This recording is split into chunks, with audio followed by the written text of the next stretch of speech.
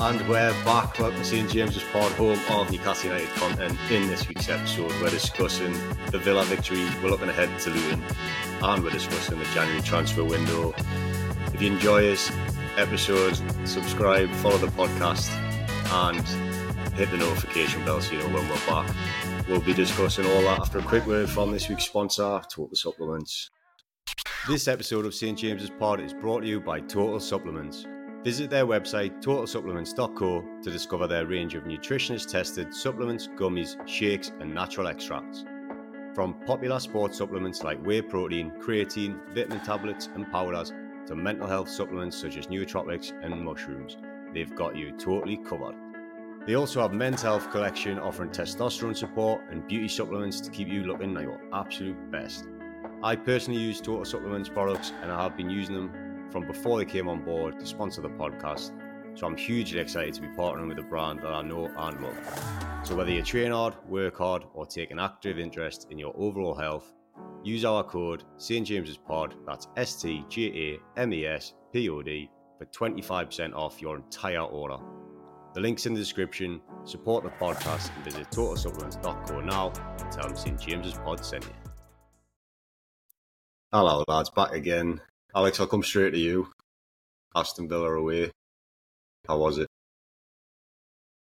I mean, it was a surprise, I'll tell you that much. What a performance, what a result. I was going there thinking, give us a point, I'll take that, and I'll be taking that drive home and winning one. Oh, 100%. Yeah, I think, Toon Paul's one up, the usual, match day one, saying, win, lose, draw. I think it's the only one that I've ever seen where it's, the majority is lose. You'd think from the Toon fan base, if that poll's going for lose, then we're pretty pessimistic about which chances. They hadn't lost in nearly a calendar year at home in the league, and then we go there and snatch 3 points, and not just snatch them, we completely deserved it based on the performance. Which, again, our performances recently haven't been much to write home about, but. Where do I start? From back to front, almost every player, done a job, performed at a level we know they can, but they haven't been doing it for a long time now. But to see that, that performance and the result, just you don't go to an away day to get a win, but fuck me, it makes such a difference when you're getting home at 2:30 in the morning, you've got graft in the morning, and you've got 3 pints in the bag. 3 points, pints? Fucking 3 pints and points in the bag. It was definitely unexpected, but it just especially when you look. Saying it's unexpected, right? Didn't want to use tip 3-1. I'm sure. I know I'm getting a bit ahead of myself, but I'm sure I want to use tip 3-1. That was for the Fulham game. I was going to try and. I don't think I did. No, maybe. Mate, it was only last week we'd done it. Continue anyways, Paige. You interrupted the. Sorry. No, I was just going to say, unexpected, especially if you look at the performance against Fulham, and it's night and day in terms of. I know both were positive results in the end, but the performance against Fulham looked sluggish and not at our best, and Eddie admitted that in the post game, and then I would have thought it would have been something similar against Villa, but completely from the off, just wanted to get. We had the game plan, know about their high line, and executed every attack with that kind of precision that of getting behind them, and it was just fruitful near enough every time, and Villa just didn't seem to have an answer to, or even to try to counteract the fact that we were always just getting in behind, staying on side and breaking the lines. They just didn't want to change it from what it seemed. I know that's the way that they've gone about their way this season, and it's obviously been successful for them, like you said, almost up to a calendar year of playing that same way. But in-game management just wasn't there for them, and we've exploited that like brilliantly, I felt, and yeah, so many players that played their part in it. So yeah, great win. Yeah, it's a great point about getting in behind straight away, because we were almost not even looking, just passing the ball on over the top, and we just knew that somebody would be there trying to run on the end of it. I made the point in the group chat as well about Miley looking way better on the left than he has, the left of the three. And he was getting in behind all the time as well. And they just didn't seem to track that run at all. Just getting in behind. It took a while to kind of make any real clear-cut chances from it, but eventually, obviously, it paid off. And yeah, I mean, what a result. And what was the atmosphere like those? Because obviously, the Fulham away, the few days before, Shearer had been in the crowd. So it was probably not going to compare to that. But was it a good away day all in? Or? Yeah, that's the thing. Like, obviously, the Fulham game has been given a lot of plaudits for like how good the fans were, and like when you watch it on the TV, yeah, it was like raucous. Obviously, I was there last night, so I wasn't quite sure how it sounded on TV, like how like the sort of Toon fans like were in like volume, because I feel like over the course of the game, it built up. It took a while to build up. Like literally, like first off, like well, like it was all right. Like don't get us wrong, but when we scored one, when we scored two, when we scored three, understandably the atmosphere got better and better each goal. And then the second half, it was fantastic. But like I want to say one point about the Villa crowd. It's genuinely one of the worst home like atmospheres I've ever heard. I've genuinely in any away game that I've been to, they were silent. Like, yeah, you can sort of understand like some like home games for us on a weeknight, like maybe against see it's against like usually against like worst, well in quotation marks opponents, like where we've got like the one that sticks in my mind is a Palace game where the crowd came in expecting to win. I know that was I think it was a 3 o'clock kickoff on a Saturday, but the crowd came in like expecting to win, so the atmosphere was pretty poor and they weren't like up for it. That's the feeling that the Villa fans had. Like maybe they've got too used to winning or whatever, and they were a bit like nervous when we came out at them so quick. But like even like pre-match with the fucking light show and when it fucking started, that was hilarious. It was so fucking bad. The atmosphere generally, like the whole game was fucking shocking. Like genuinely shocking. You only heard them. Like the first time we heard them really was when Watkins scored that second goal in the second half, which was disallowed. Yeah. That's the first time you fucking heard them. And like they were like that like helped pick them up a little bit for the next like 5-10 minutes. And then by the time it got to sort of 80-85 minutes, they were all fucking gone by then. So yeah, how did it sound on TV, Sam? Like the sort of home away fans or whatever? It sounded alright, to be fair. Like you could hear our fans giving them stick. Like the main thing you could hear on the TV was your support is fucking shit. Oh, so yeah, I wasn't surprised by them comments you just made there. But yeah, I think the crowd, from what you're saying, kind of reflects how all of us were kind of feeling, because going into the game, obviously, as you say, no one was really expecting a win, so quite nervous. And then even though we're playing well, it took a while to feel like confident we were actually going to get something out of the game. And then even towards the end, when they got that goal back, even though we're still 3-1 up, I think the players felt the same as well from the way they started playing. Yeah. It's like everyone started shitting themselves. Honestly, we're completely shitting throw it away again. But hopefully it's a good thing, because I feel like it's the away form's obviously picked up last 3 we've won.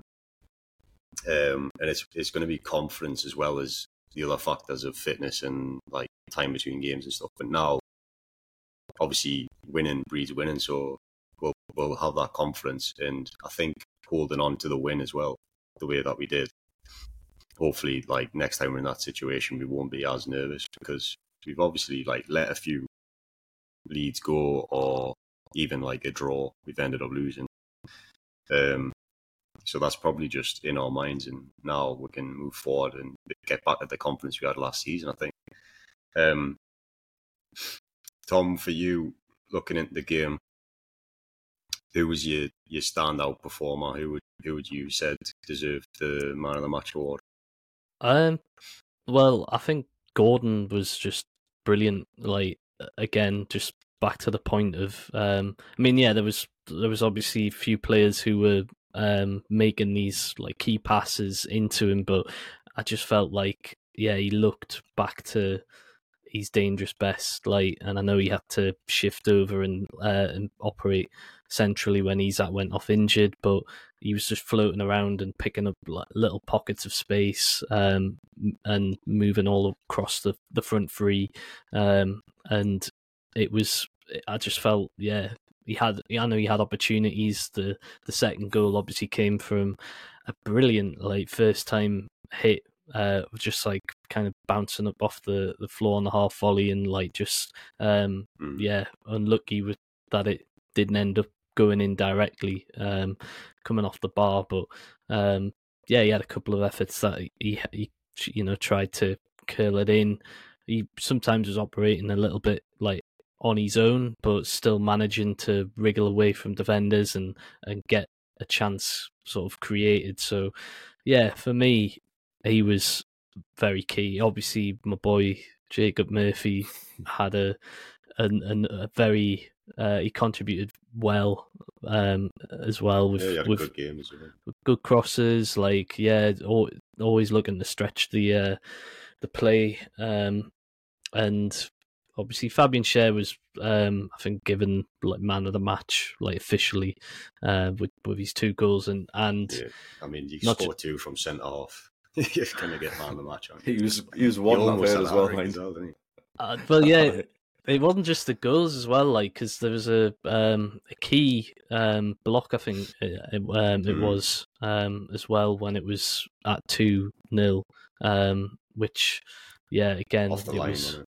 Yeah, no, he was here, there, and everywhere, like, and I mean, we know what when he's in that sort of form, and that it seemed as though like the defense, apart from, I don't know, Dan Burn had another tricky game, especially when they had. I mean, they've got tricky wingers as it is, but I think when Bailey came on, like there was, it looked like Burn was struggling a touch, but Eddie did make the change, and it sort of like sorted itself out a little bit. I felt after he made that change, but I think part of that was also due to Almiron being in front of him on the left, which is obviously not his normal position. But yeah, Eddie made the changes and made the formation change as well, which was interesting to see for kind of the first time in the league this season. Anyway, Alex, what did you think towards the highlights of which player do you think stood out the most? For me, Bruno was unbelievable. Like on the ball, off the ball, like he was fucking everywhere. Like I had a look after the game because I was curious to see how many times he'd been fouled. He'd been fouled 6 times in the game. Like they were kicking the fuck out of him, and like they weren't just little trips; they were kicking the fuck out of him. And he was just fucking late. Like you can waste like a little bit of time, 30 seconds or whatever, staying down, get back up and carry on. He was fucking tremendous in the tackle. Like the amount of tackles he must have won, he was always there, always putting a foot in. And then his balls over the top, like absolutely phenomenal again. Sprayed one, I remember, left to right. I think found Trippier, phenomenal ball. Put one over the top to Gordon. Like we gave him too much space. I think there's sometimes he just collected off the centre half, and I don't know why, but they weren't pressing like us too high. Like they weren't aggressive with the press at all. So they were giving him a lot of time on the ball. Like you pinged one over to Gordon, which was like fucking perfect. Yeah, interesting you say that. It's odd because it's odd that you play such a high line to then not press. Like, why would you play such a high line then if you're not going to press the and squeeze us as much in our own half as you possibly could? You're just then leaving yourself so exposed, which obviously turned out like in our favour multiple times over. So yeah, an interesting point you make there, like why they weren't, whether or not it was energy levels, because they obviously played the same and near enough the same 11, I think, that started the Chelsea FA Cup game. I know we started with the same team for that had played against Fulham, but maybe our energy levels for once this season seemed like above the opposition, because it's just crazy that they didn't press as much as you'd have expected. Especially when, like, the players that we've got up front, like, all of them are absolutely fucking rapid. Like, Murphy, Gordon, Isak, and Miggy when he comes on. And it's like they didn't learn. First off, like, Gordon got in behind Matty Cash a few times, either running at him one-on-one or the ball being played behind. And I said he just doesn't want to fucking know. He looked uncomfortable. He looked like when the ball was coming over his head, he didn't know whether to try and head out to clear it. Like, obviously they're encouraged to play it out, like, at all times. Like, and he just did not look comfortable. And when Isak went off, I was like, fuck me. Like, Gordon's giving him like a terrible day here. He's had to be shifted into the centre. But to be fair to Miggy, when he came on, he also done a job on him. So, no, like, it. And also, like, I know Emery's had all the plaudits this season. He didn't change it up till very late on.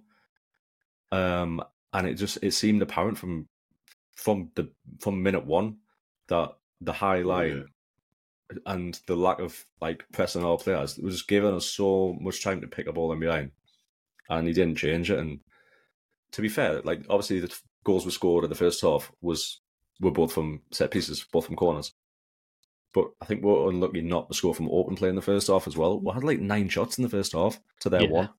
Like, it was apart from like that Diaby 1-1. That was so close. Oh, there was a couple of times. Like, especially like when they're scrambling around the box and like they're making last ditch tackles, and Martinez like made a few good saves as well. Like, he's clearly a top fucking keeper. But and then I think such a dick, Miley. He is, but he's one of those where, like, if he's on your team, you fucking love him. Oh yeah, he falls into that category. Yeah. But like, a special shout out to Miley, because I thought he was brilliant as well. Again, tackling like fantastic. His energy levels for the first sort of half an hour were like fantastic. And I was saying to Pete, like, him and Bruno in a fucking race, it's like the fucking running streak of both of them. There was a when you started talking about Bruno before, there was a min point. I know what you're gonna say. Him and Longstaff were running like next to each other, sprinting back. Someone was coming down the left on. Trick was out of position, wasn't he? And Bruno is funny as well because he's trying his hardest, but he looks so funny when he's like sprinting trying to get back and he's just not moving anywhere. And then Longstaff's just he's running like he's got a him. stone in his boot. Like, he's almost like limping when he's running. Like, it's so fucking slow. slow. Like he's shit himself, I think. Fucking hell. Brutal on the lad. Too many Kinder Buenos before the game. Well, that's it. I seen Twitter posted, the Newcastle Twitter posted a well-deserved Kinder for Bruno tonight or whatever because of his heat map. So it just goes to show what you were saying. Like, he was everywhere. And a great game after a poor game against Fulham, really. So, and like you say, like when Bruno plays well, we play well generally. So yeah, It was interesting actually. Before the game, I thought we'd probably struggle in midfield because they've got quite a good midfield, Villa, but we just dominated that battle. And yeah, when we're just mentioning Isak there, kind of brings us nicely into the transfer window, closing in 4 or 5 hours now. Obviously, isn't it tomorrow? It's Feb 1st is the 11 p.m. on Feb 1st, I believe. So we've got 26 hours or something. Hours. Let me double check. It might not be 11 p.m. but no, I'm sure it's like 10, 11 p.m. tomorrow night, something like that. That's all right. It's Feb 1st where I am, so I'm going to claim that's why I got that. But let us know what the Liverpool Chelsea score is. I need to put a bet on. Let us know the final score. But yeah, so Isak's now injured. You were just saying before, Luke Edwards is saying 2 to 4 weeks, but it's too early to know, so that's probably just a wild guess. But we now have 0 fit strikers. Aye. And it doesn't look like anyone's going to be leaving. No. Trippier thing with buy-ins all wrapped up. The Miggy stuff was probably all dead because the Saudi window is shut. Mm. I'm saying that, looking at you both to make sure I'm correct on that one. Yes, that's shut last night. Aye. And yeah, so unless we let somebody go, we're probably not getting somebody in. So yeah, it looks like we're going to be going into the Luton game without a fit striker, and potentially maybe the next game after that. But Wilson's tipped to be back soon, but it just puts the pressure on him again straight away. And this is one of the reasons why we've had so many injuries with them too. Is like they're all right when they're sharing the load, but when they've got to play 90 minutes for a period of time, they both just seem to go down eventually. So, what you thinking in terms of why aren't we busting a gut to get even a lone striker in? Well, yeah, this just brings back a point of I mean, we were linked with Breuer. I think he could have been a perfect stopgap, but obviously Chelsea don't want a loan. They just want a straight sell, and they're looking for silly money for him. But he'd have fitted the mould pretty well, I'd have thought. It's concerning because I don't think... I mean, yeah, hopefully it is just a couple of weeks, or maybe just the odd 2 games or so that we're going to have to play Gordon as the central striker. Obviously, I've mentioned that he did okay, and I was impressed with him in the Villa game, but that's like an in-game situation. But to start him in that position, I mean, he played there, didn't he, for the Euros? He did, but I'm just more of a false 9 or what, because I didn't actually watch it. Yeah, no, I just think if we're gonna try and play like into feet with him, it's not gonna work. And obviously, we do try and play into feet with Wilson and Isak, like when they're fit. So, like, how are we gonna change our like style of trying to incorporate him? And not every team's going to play like a high line to exploit his pace in behind like Villa did. So like I imagine Luton at the weekend they're going to be fairly deep. So it's then like how are we going to be able to utilise all of his better qualities, which are obviously better out on the wing. There's no other real option, is there, to put anybody else in that position. So, yeah, little concerned about how we're gonna. And luckily enough, I say lucky enough that it's Luton that we're coming up against, but they've just spanked Brighton, and don't be saying that. and yeah, they're turning the corner, and obviously already beaten us this season. So, yeah, so there's it's just going to be one of them where I'm going to be really interested to see how Eddie's like going to manage that situation, and how we change the way we approach the attacking third from the off. Yeah, well, there's obviously the rumoured other option due to where he played in the youth system of Loris Karius playing up front. I thought he was coming on at one point, to be fair.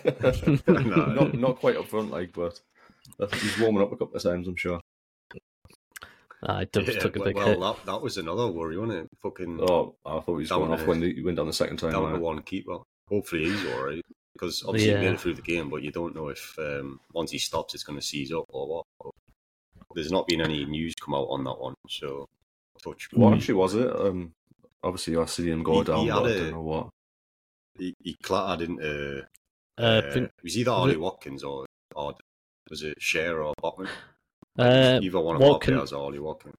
I think it was Watkins and Cher, I think, that were and he was in the vicinity, obviously trying to close Watkins down, and then I would think Watkins probably was the one who kind of clattered into him the most, and they were trying to claim for a penalty, which was absurd. But I think that was probably it. But if anything, it was just looked more like an impact injury, and I don't think there's going to be anything more than that really for Saturday's game. But yeah, it's obviously just it's a concern because I'm just like, I don't even know if we've got any like youth options now, like to even throw on the bench who could be classified as like a central striker. I think we've even loaned out most of those guys as well. So we are literally down to if Gordon or somebody else goes off in that game, the Luton game. Yeah, we're really struggling. Ben Parkinson's not still knocking about, because I'm sure he's came on as a striker against the Chelsea game when we were 3-0 up. So I think he's not went out on loan by the looks of it. So I think he's probably. I mean, was he even on the bench? Like, no, he wasn't on the bench. It was Joe White and Travis Hearns who were on the bench for last night's game. So, and I think, well, yeah, both of them are more central midfield. So, maybe we do see him back on the bench, but yeah, obviously he seems very reluctant to throw them in unless it's looking like a comfortable result, like the Chelsea game, for example.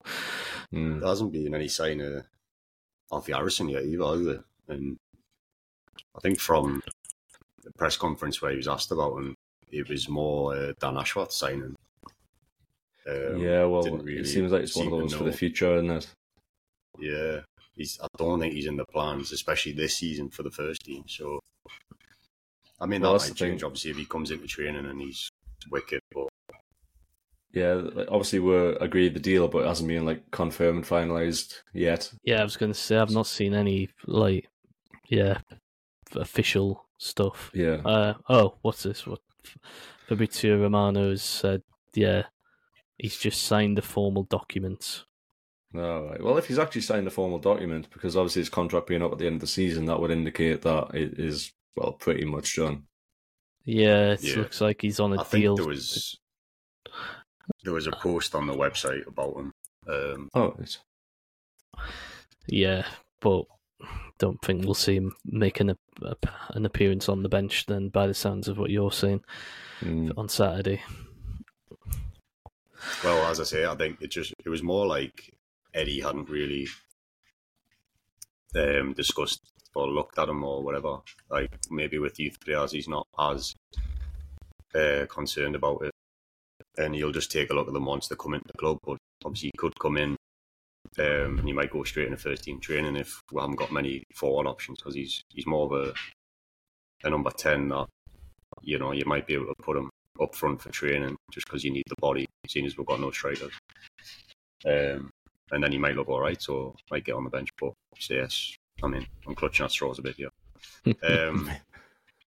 Anything else in the transfer news? I know that player we were kind of linked with, Nusa, obviously seemed to be going to Brentford, and then you were just saying before Tommy's failed his medical. So yeah, I'm not sure if this.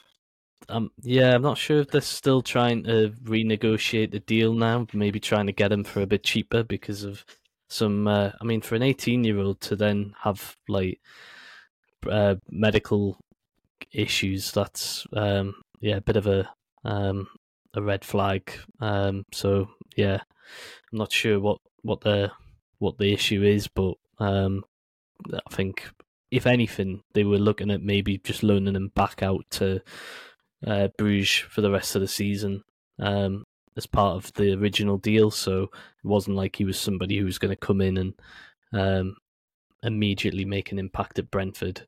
But yeah, obviously a big transfer fee was, or reasonably high transfer fee of 25 million was being discussed. So I'm not sure if that one will go ahead or not. But yeah, it's gonna. I don't know if it's just all typically gonna come to deadline day, and like it always seems to do, like nothing happens for a whole month, and then we get a load of last minute panic signings. But yeah, at least from a Toon perspective, I don't think that we're in that mode or mood to even entertain any last minute panic buys on deadline day. I think Sky Sports having a bit of a mare because no one's buying, no one can buy. So usually at this time of year, they'll be flapping about transfer deadline day when actually fuck all's going to happen. Like you think it'd be a bit of a waste if had like reporters at every ground like they had in the past. Because there's going to be nothing to report on, let's be honest. Like Newcastle is definitely going to be the case. So we're just going to have to deal with it, I guess.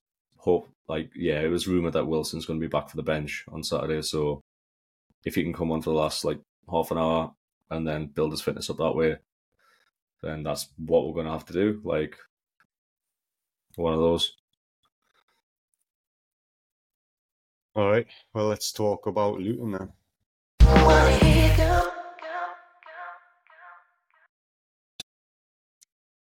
So obviously Luton are coming off the back of that 4-0 win against Brighton. How much can we take from that result? Because for me, I feel like Brighton are one of them teams that every now and again they just don't show up and they'll get spanked.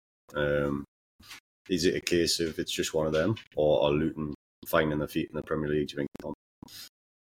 Well, the home form's been obviously the key factor for them. So I think they've made Kenilworth Road a fortress, and I think that would have been a factor. Certain teams just, like you say, don't turn up at that place. Even the big teams like Liverpool and have struggled, and I think Arsenal had to grab a last minute winner in their game there as well. Obviously, we've lost there already this season, so it could have just been one of them off days from a Brighton perspective. But the way that Luton capitalised on every opportunity, Adebayo getting a hat trick, like that's major confidence for a striker to get his first Premier League hat trick on the eve of this game as well, which obviously is a little concerning. But I feel like though, and I'll stand by it, that the game that we had against them, Kenilworth, just came at the wrong time, like for us, and give us the sort of opportunity to have the fresh legs that we've had in the last few games, but put it back then when we had that game, I think we would have won against them. Like it was just one of them days where we just didn't have the legs, and we're just in a bad patch. So I'm not gonna go into this one with any major concerns. I know obviously we've discussed the injury issue with up front as strikers, but I think there's enough players in other positions as well that can really cause Luton problems, and their form on the road has been a little bit poor as well. So I'm feeling, despite their big win, not as concerned as some might think. Yeah, obviously Kenilworth Road has that big factor, doesn't it? Like a close ground, and they've got a lot of good results there this season. So I'm not saying that we should have lost this and that. On paper, we have a better squad than them. So did Brighton, and they got slapped silly. I think it was, as you said, you put it down to one of those that were in a bad run of form. If we played away against any team that day, we would have lost to any of them. Not that I'm not giving Luton credit, because they thoroughly deserve the win, and they played us off the park that day. I just think Saturday will be a different game. I think we'll have a lot of the ball, which, obviously you can say the same against Brighton. Brighton had a lot of the ball and obviously capitalised on the chances there. But you'd think with the St James Park crowd going after these last couple of wins, hopefully, if we can repeat the performance or anything close to the performance we had against Villa, then we should have enough quality to see we're through, despite not having a recognised striker fit at the start. I doubt, anyways, unless Wilson miraculously fucking pops up. But the fact that he didn't even make the bench against Villa pretty much confirms that he won't start 3-4 days later or whatever it is. Yeah, be interesting to know if how much time we'll have on the training pitch to kind of get used to playing with Gordon up front, because you'd imagine, like you were saying, obviously he's a different type of player than what we used to playing with up front. So you'd imagine we'd try and go for something slightly different and work on some different tactics to play with him up front. So if we can get on the pitch and train with him, I think we can get out there and use him to his best. So I'm feeling quite confident going into this one.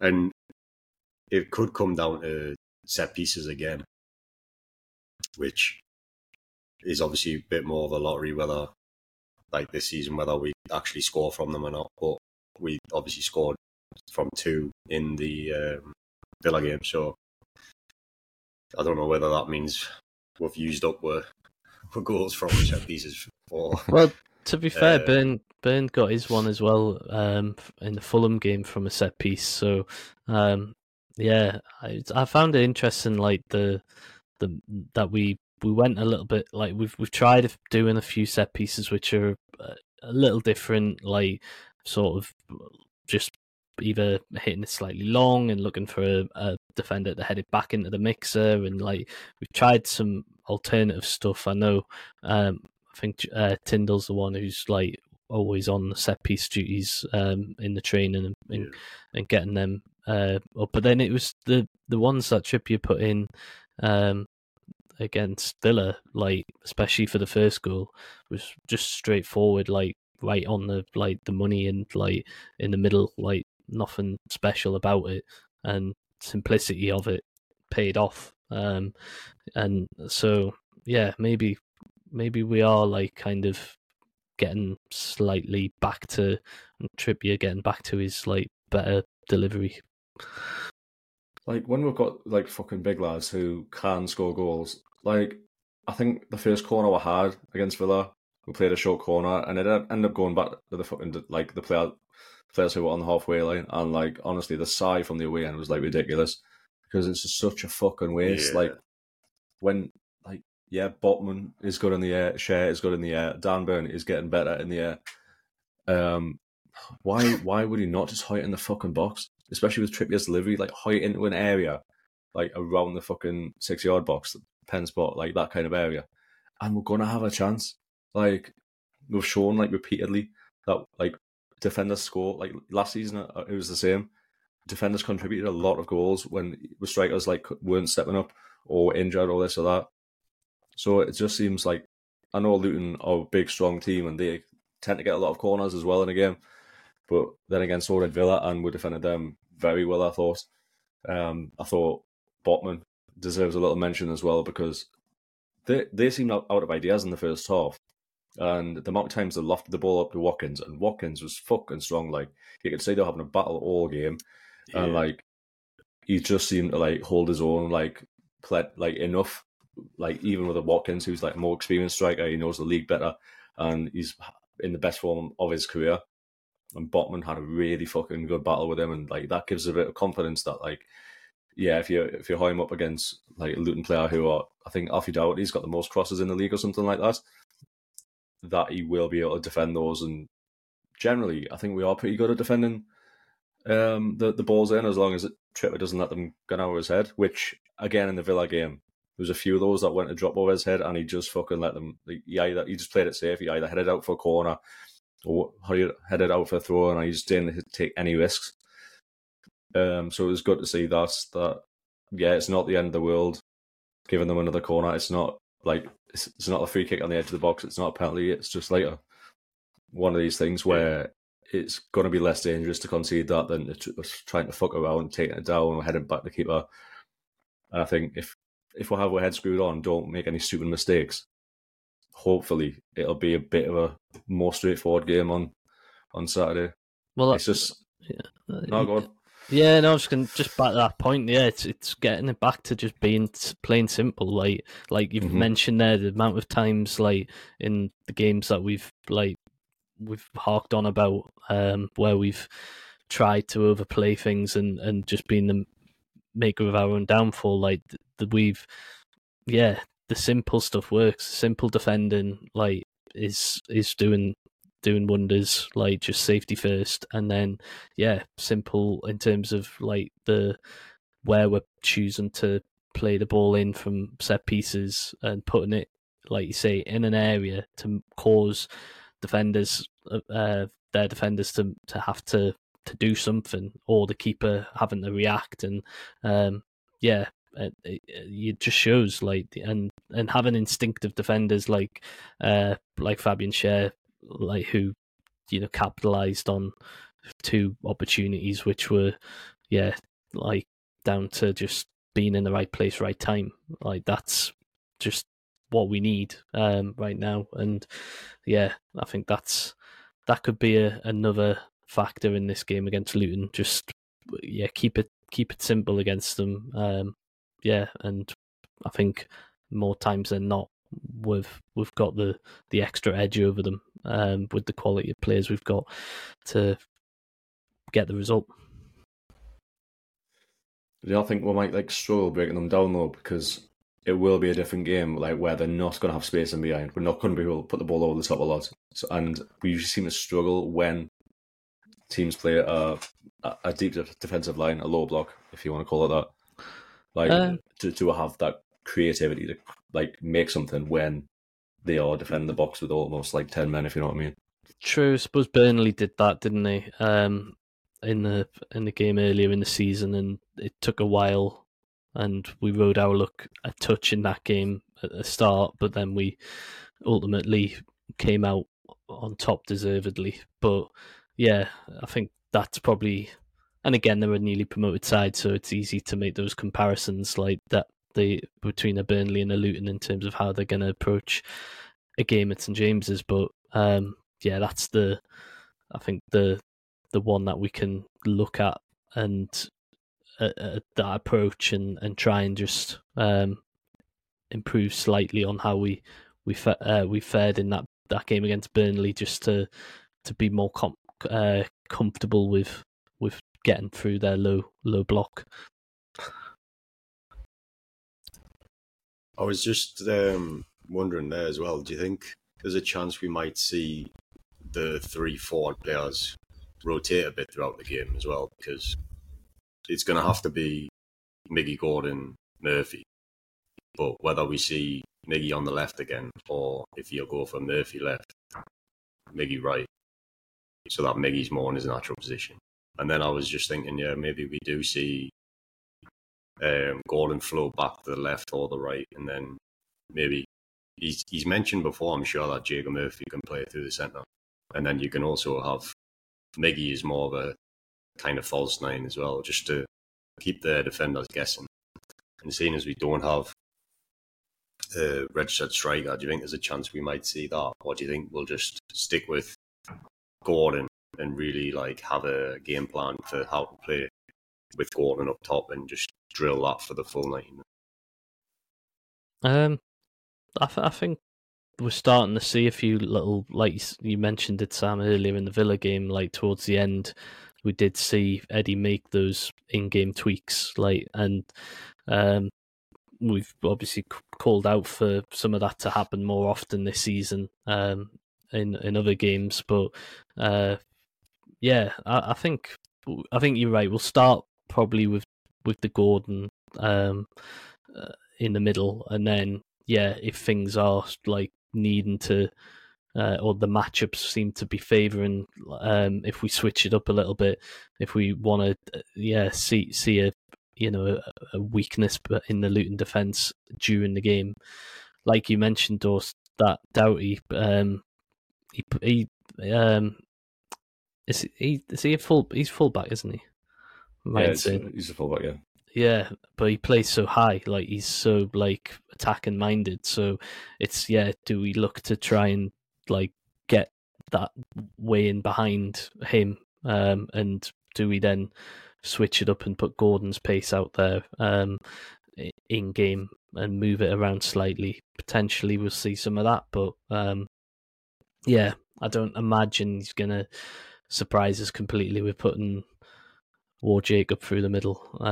That would. I mean, I'd love to see it, but I wouldn't. Yeah. I think you'll probably start the same way that we finished the game against Villa with like Miggy on the left and Murphy on the right, because they're both shown that when they cross the ball in, like, it is dangerous. Like, they can both fizz that ball across the 6-yard box. Murphy had another good one against Villa where it fizzed across, and Gordon very nearly got on the end of it if it wasn't for such a really good defensive tackle. I don't know if it was Cash who was out with him. Can't remember if I think you're right. Out there.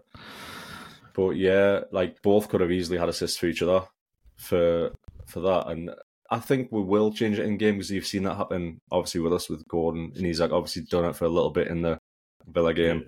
They've done it in other games as well, but Eddie clearly likes the inverted wingers. He likes the opposite foot to which side you're on. So I'd probably expect to see us try and mix it up and just try and keep it fresh against Burnley if we're like out of ideas for a bit after like 20 minutes. Just flip it over and see if we get a bit more joy that way. Just literally trying to stop Burnley being comfortable more than anything else. Yeah, like there's probably not worse when you're in a game and they've got like a fluid like front three and you don't know which man you're tracking. Like, you'll pulling defenders across, or you're passing them on, or maybe like your defender doesn't know you're passing it on and stuff like that. So, and then you've got fucking Miley running in behind you, like in the gap, and then long stuff on the other side. So, as we've been for a long time now, we can only play the players that are faced. So, like, there's no players, there's no question of like who we're playing. We're not going to be starting Matt Ritchie, so it's going to be those front three, and I can't see any other way than going through the centre, going into the game anyways. Yeah, I guess the only other thing is like the way we literally finished the Villa game was like a back five on it. But to be fair, right, when we were under pressure, I really liked it, because obviously Watkins got the goal and then very quickly got in behind and got the second disallowed goal, and we looked at like complete 6s and 7s there. Like, Bailey was looking good, and as soon as I seen Tino coming on, probably 90% of the crowd was thinking, "Oh, Burns coming off like class, like he's not had a great game." They clearly they targeted him all game. They got the ball in behind him. They were like pummeling that ball like down the right hand side the full game. And there was a few times he got caught on the turn.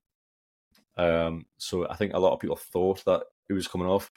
But then when Eddie made the sub, it sort of dawned, like, yeah, actually, Miley is looking pretty fucking leggy. Like, he was looking like he needed to like be taken off for a rest. But not only that, like, we couldn't get the foot on the ball. Like, it seemed like wave after wave at that moment. And having that extra man, just give her what... It doesn't make sense how, because we've got the same amount of men. But it seemed to give her that extra man to pass it out to. And like Trippier seemed to get more space, and Tino seemed to get more space, being able to like pass it out and retain the ball. And we actually did retain the ball like quite decently, considering they were like pushing for a goal, and you'd expect them to have pretty much all the ball at this point. There was passages of play where we had the ball for a couple of minutes, and like it just takes the pressure off when you can have that, and it's not just like fucking attack after attack after attack. Yeah. So I think tactically, like it worked really well, just to not only show up the defence, but keep on the ball like in possession at the same time. But I just can't see him starting like that. Like, I can't. No, the fact that like when we play it anyways, we generally play 3 at the back, and Trippier plays like on the halfway line, and Dan Burn tucks in a lot. I just can't see we're starting with the 3 centre backs. It seems to take like a man out of the centre midfield that way. And I think, I can't see it happening anyways. But yeah, I'd expect to see probably the bar. Lewis Hall obviously came on for a little cameo at the end. I'd expect to see pretty much the team that ended the Villa game start against Luton again, because they've got no other options. Even if we wanted bar, maybe Tino coming in for Burn. What do you reckon about that? Do you reckon there's a chance Burn gets dropped? I didn't rest him. At home, he seems settled with like, but I mean, yeah, he's home and away. Like he has been playing, but like even more so, like I think more comfortable with Burn being in there. Just even for his voice leadership, he obviously loves playing at St James's. Like, but I don't know, unless we're like, yeah, we're really struggling to break them down, and we need the extra paciness of like an overlapping fullback to throw Tino on later in the game. To do that, yeah, I wouldn't expect to see him start, and I think it's pretty much the same 11 bar the Isak. Yeah, I think with the strength that Luton have in their team, and then obviously we're talking about set pieces earlier, I think we'll definitely see Dan Burn start. But the big question, what's the score going to be? Who? Prediction time. Wait, so I'm going to go... Did you check if what we'd predicted for Villa? Oh, we didn't do a pod for Villa, so... Oh, of course. Like I said, I predicted 3-1 for Fulham, and then... that was on my mind, of course. Sorry. Yeah, no. Let's just say that we predicted 3-1 for Villa. Yeah, I wouldn't have predicted a win, I'm not going to lie. No, not a chance. Luton then, right. I'll kick off. I'll go on then. Oh, well, you seem very confident, so now I'll let you go in. I'm going to say 2-0. Clean sheet, couple of goals. I don't think we'll score too many because of not having a striker, but I think we can get 2. That was what I was going to go for, so I'm just going to have to go one more and just say 3-0. Yeah, same reasons, I think, in terms of like the not going to be conceding. I think we're going to look back to our defensive solid best as we have really in the last couple of games, and yeah, it's funny how like all three are going to pick 2-0. Yeah, you can see it doesn't matter that hard though. No, I was thinking 1-0, 2-0. Like, I think it is going to be a tight game. I think they are going to be tough to break down, and it's just I could well see this going in and like 0-0 at half time. Like, are they going to be like the thing is we can't get caught in the corner, but I don't think it will. I'm going to go with 1-0. They did score 4 in the last game. They did. They did. But then Brighton, I think, have kept like 2 clean sheets all season or something like that. So there's one team to score a couple against. They score 4 goals the last game, and then we're all thinking, yeah, we'll keep a clean sheet. Knee bother. They are different beasts at home. Like, they are different beasts at home. Oh, we are. Very much like us. Well. We are and they are. Yeah. Right, they clearly cannot score, so they're not. Tatey's us like. Wait, can we have an update on if any of us have had a right prediction? I had one, maybe. There's been some right across the season, but not many recently. Or Sedorsa's leading the way? I don't think I am. No, I think I got one, and Dorse got one. So it's just you're losing. Oh, hey. No. How 3-0? Come on. How are the boys? Not taken, to be honest. Just a bit. Yeah, if you guys have got your predictions in, let us know at St James's Pod on social media, or you can leave a comment on this. I might put a poll on the Spotify one as well. Get your predictions in for the game. Be interested to see what everyone else is thinking. But yeah, I guess we'll be back to review the game and look ahead to Forest away. So these are obviously these fixtures that we said a little while ago that on paper we should be we lost all 3 of them. All 3 fixtures we got next, we lost all 3 in the reverse. So that just means we need a bit of revenge. We're on a vengeance mission. Yep. So come back and listen to us talk about the vengeance that we've displayed against these teams. And yeah, like Eddie said not so long ago, there's still all to play for this season. We're still looking ahead in the Premier League, looking above us, and we are catching some people now. So we'll be back next week. Join us for that one.